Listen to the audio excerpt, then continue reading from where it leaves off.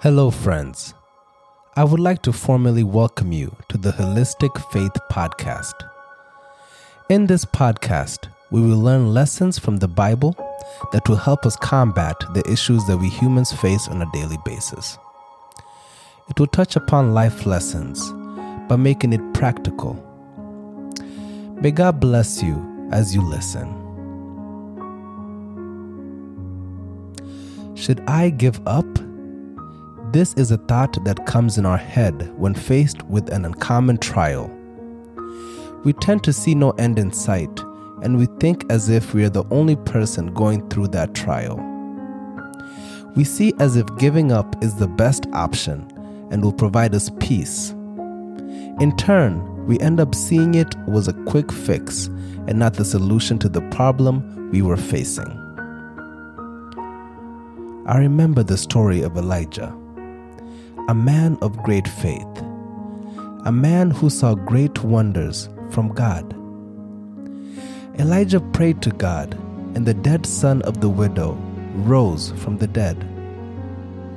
The miraculous act led to the widow to state, "Now by this I know that you are a man of God, and that the word of the Lord in your mouth is the truth."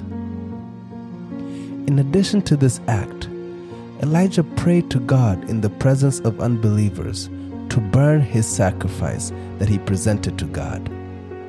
And when God sent fire from heaven, many believed.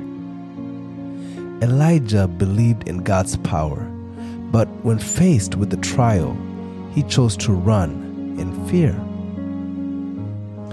In 1 Kings 19, verse 1 to 3, it states, "And Ahab told Jezebel all that Elijah had done, also how he had executed all the prophets with the sword. Then Jezebel sent a messenger to Elijah, saying, 'So let the gods do to me, and more also, if I do not make your life as the life of one of them by tomorrow about this time.' And when he saw that, he arose and ran for his life and went to Beersheba, which belongs to Judah, and left his servants there." Elijah, at this point, followed his human feeling of fear and ran away. At this moment, the thought of God saving him did not prevail. However, Elijah in his despair cried unto God. When in despair, do we cry unto God? When life is pressing you in all corners, do we see the light at the end of the tunnel, or do we see our problems are too much for our God to understand? Well, I am here to tell you that Jesus does care. He is more than willing to come to our rescue when in despair.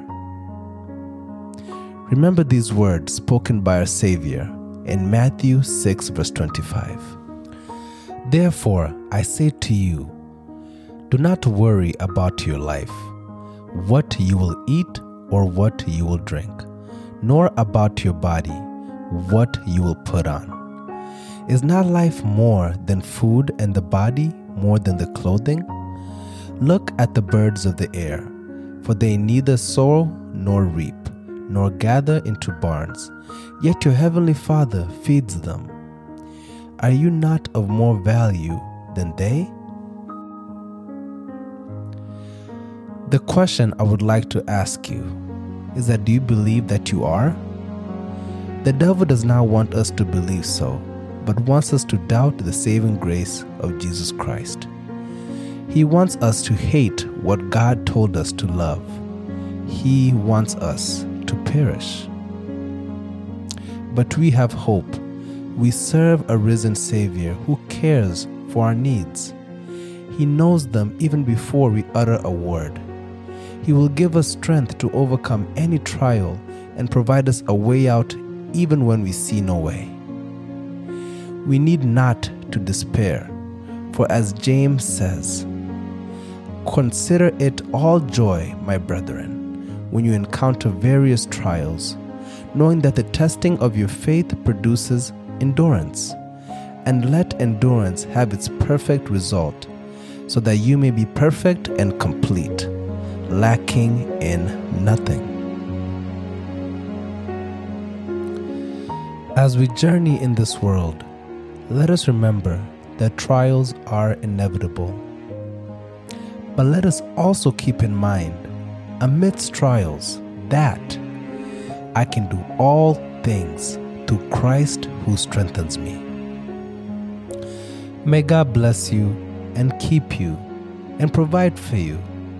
Though life is hard, remember that Jesus bore it all on the cross. Let us pray. Dear Father in heaven, we come to you knowing our faults. We come to you knowing that we are sinners. And also we face trials on a daily basis. May you give us the strength to overcome and come out victorious. We pray all this, trusting and believing in your holy name. Amen.